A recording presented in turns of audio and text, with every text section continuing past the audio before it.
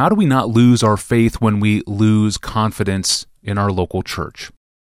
Or how do we not lose our faith when we feel neglected or pushed out of a local church community?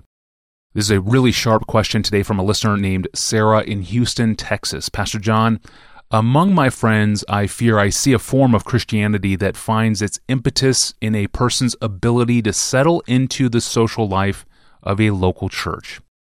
There's a pressing towards maturity as a community ideal, doing the things other believers make a habit of, Bible reading, weekly worship, small group gatherings, etc. But it all lacks a God-focused center in the individual's life of faith. It's a conformity to community expectations, which is not a bad thing in itself. The problem comes when one of these believers, quote unquote, feels socially slighted or pushed out. Maybe she feels the pastor is more distant than he was in the past, or her overall friendships have grown colder, and her sense of belonging in a particular church wavers at the relational level.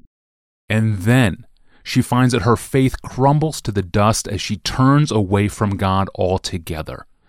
How can we guard ourselves and one another, Pastor John, from mistaking a sense of belonging within a community to genuine faith in God?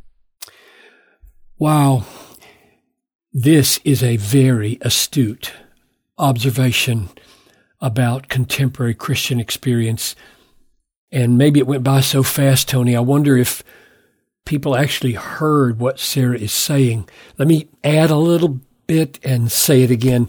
A significant emphasis in our missional life, our evangelism, is the offering to people of a new community, a new set of relationships, offering it to alienated and lonely and estranged people. That's not wrong. And Sarah is observing that it happens and that it isn't wrong. It's not any more wrong than praying for someone's cancer to be healed. And lo and behold, God heals the unbeliever, and they're so amazed that they believe in Jesus. In other words, a miracle can be a pathway into salvation, and community can be a pathway into salvation. And what Sarah is drawing our attention to, really helpfully, I think, is that authentic pathways into salvation can sometimes replace salvation. Love for being healed can replace love for the healer. Love for community, love for being accepted and loved by a wonderful group of people can replace love for the Lord of the community. And the evidence that this has happened might be that a person experiences the return of the cancer and then a crisis of faith and a throwing away of Jesus. Or a person, and this is what Sarah is describing, may experience a deterioration of the community relationships that had been so sustaining and then throw away Jesus as they throw away the church. And the way Sarah is putting her question to me is, how can we guard ourselves and one another from mistaking a sense of belonging within the community with genuine faith in God? And I'll try to answer this in just three simple ways. First, let's strive to maintain the unity of the Spirit in the bond of peace, Ephesians 4:3. In other words, let's do everything we can to keep Christian community real and authentic and sustaining and satisfying and beautiful, both inside and to those outside the church. Let's labor to keep it from becoming dysfunctional and hurtful and disappointing. And right at the heart of how to do that will be the steadfast effort to make Jesus obviously more precious than the community.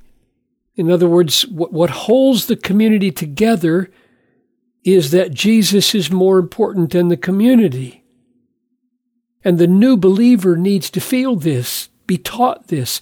They may come into the community so deeply in love with the people and the community that they don't realize fully what has happened to them, namely that Jesus has been made their Lord, who is supremely valuable, vastly more valuable than the people in the community. And just like many other things that have to be taught, because new believers don't know them and don't fully experience them, this has to be taught. Jesus is better than the community of Jesus. Jesus will be there when the community of Jesus lets you down. So part of keeping the community real is a focus on Jesus with that supreme value. Here's number 2. While we strive to maintain the beauty of unity in the community, we must continually teach from the Bible the whole picture, the realistic biblical picture, that community life in the church will be very imperfect. And the Bible is what teaches us to be ready for that and how to deal with it. I mean, just list off half a dozen examples. The Bible teaches we're going to have to forgive each other.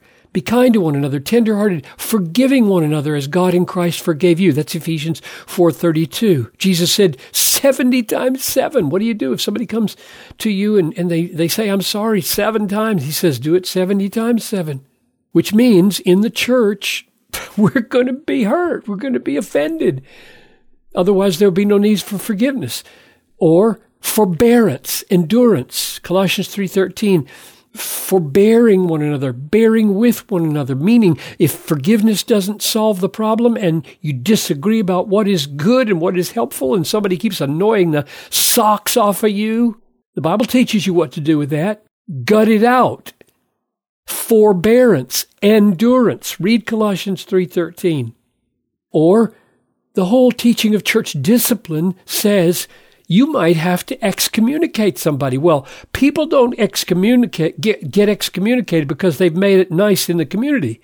They get excommunicated because they've made it miserable in the community. Matthew 18.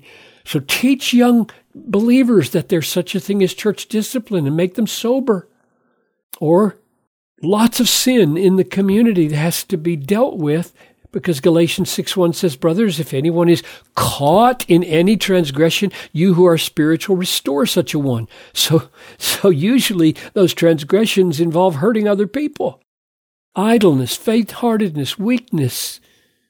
1 Thessalonians 5:14, admonish the idle, encourage the faint-hearted, help the weak, be patient with them all. 1 Peter 3:9, you're going to be treated badly sometimes because it says, and this is talking to Christians about Christians, not the outside world. You can read the context. Do not repay evil for evil. So you get evil in the church. Reviling for reviling. You can get reviled. On the contrary, bless, for to this you were called. That's what happens. People lose it. And we're called upon to return good for evil. And then Acts 20 warns us about wolves coming into the church. Yikes. And they're going to be in the eldership of all things. And Demas in 2 Timothy 4:10 left the faith and went away from Paul. And lo and behold, good grief, the most admirable leaders of all, Paul and Barnabas, had such a falling out in Acts 15:39, they couldn't even work together anymore. That must have crushed some new believers, right? I mean, if you'd been led to Christ by Paul and Barnabas, and you saw those two guys not be able to work it out, you'd say, what have I signed up for? Now I say, teach the word. Teach these new believers who have been drawn into the new community. Make the word so pervasive, so powerful that they know these things. Teach them the whole counsel of God. Nothing makes a new believer more stable over time than being soaked in a full exposure to the word of God. And the last thing, number 3, the last thing I would say is always keep Christ central and show him and his glory as what satisfies the soul. Show him, show the new believer who came in because of the sweetness of the community, show him that the community is precious, not as a god or a savior, but as something that helps us know and enjoy our God and our Savior. Don't neglect the radical teachings of Jesus in this new community, who says, "Whoever loves father or mother more than me is not worthy of me. Whoever loves son or daughter more than me is not worthy of me." Matthew 10:37. And surely we should add, "Whoever loves community in the church more than me is not worthy of me." And make sure they see the radical experience of Paul. Philippians 3:8, "I count everything as loss, including community if I have to. I count everything as loss because of the surpassing worth of knowing Christ Jesus, my Lord." So at least those three things would be my answer to Sarah's question about how can we guard ourselves from mistaking a sense of belonging with genuine faith in God. Thank you, Pastor John. That's so good. Jesus is better than the community of Jesus. There's a lot to think about in this episode, and that was a shrewd question indeed. And Sarah's question today leads me to say something about the general nature of the questions that arrive daily in our inbox. We get a bunch of them. Thank you for sending them in to us over the years. We really appreciate the tens of thousands of questions, probably over 100,000 questions now, that we've gotten in the inbox. There's two types of questions that we commonly get. A lot of them are like, I would say most of them are like, "Pastor John, I was reading my Bible this morning. I came across something I don't understand. Can you help me?" But then we get questions like this one that have clearly fermented for weeks and maybe months, and then they get formulated in a way that's not specific to a person, but addresses a trend or a phenomenon that's broader and more relevant to our community of listeners. You can hear the age of the question in the one that Sarah asked today, and you can hear it asked in a principled manner. Those really are the best questions we most look for. So if you have a question that you've been ruminating on for a long time, and you've now come to a place where you can articulate it in a principled form, email it to us today at AskPastorJohn@desiringgod.org. Well, the place of our loving sacrifice in relationship to our delight in God is a point of constant discussion when it comes to Christian hedonism. So what glorifies God more, our delight in God or our self-sacrifice to others? It's a great question. It's one we'll tackle when we return on Friday. I'm your host, Tony Reinke. We'll see you then.